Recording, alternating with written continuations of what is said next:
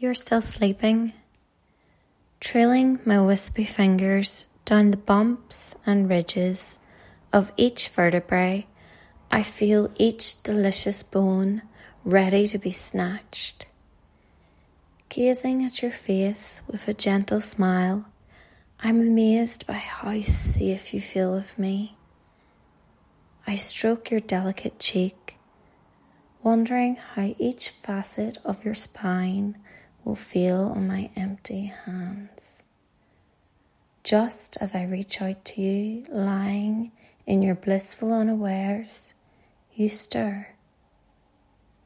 Hello, sleepyhead, Oisín strokes Anya's face. The woman's eyes flutter open under her heavy black eyelashes.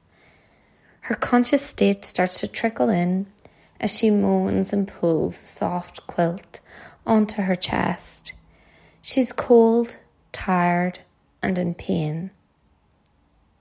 She does not know this. In fact, she is oblivious of her true self, who she is, what she truly feels day to day, and how she managed to get caught up in a life such as hers. This is what I like. This is what I prey on. No, she protests weakly. What do you mean no? Oisín laughs. He never understood people who didn't like mornings. Mornings were a fresh start to the day, no matter what has happened. What day is it? No. What day is it? No response. Come on, you know I'm going to keep saying this until you answer. It's free, yeah, she mumbles. Woo! He pulls off the covers and gets up. Let's get breakfast. Tomorrow's the weekend. A wave of warmth floods Anya's chest as she wakes up to someone so caring. She was not used to this open affection. In the past, it was her who reached out to her exes to just receive the harsh chill of rejection. Struggling to put this behind her every day, she smiles back at Oisín. How did you sleep, Bea? Yeah, good. Although I think there's something up with her heating because you were hogging the duvet again last night. Oh, no, wait, you just steal the duvet anyway? Oisín uses his cheek to yank the duvet off Anya and jumps off the bed. You okay?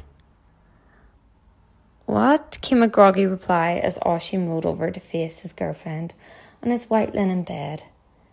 You were doing it again. Huh? Shivering. Last night. More undistinguished noises came from the lump that was Anya as she rolled back to sleep. The usual night for her. She sighed, woke herself up, rolled off her side of the bed, and went out to the icy corridor to turn on the heating. Going up the stairs was always such a chore for her, but where there was heat, there was a way. The switch was behind the gas boiler in the unnecessarily large bathroom they shared with two other flatmates. Flicking it on and getting down the stairs as quick as her frozen legs would allow, she climbed back into bed thinking all was well.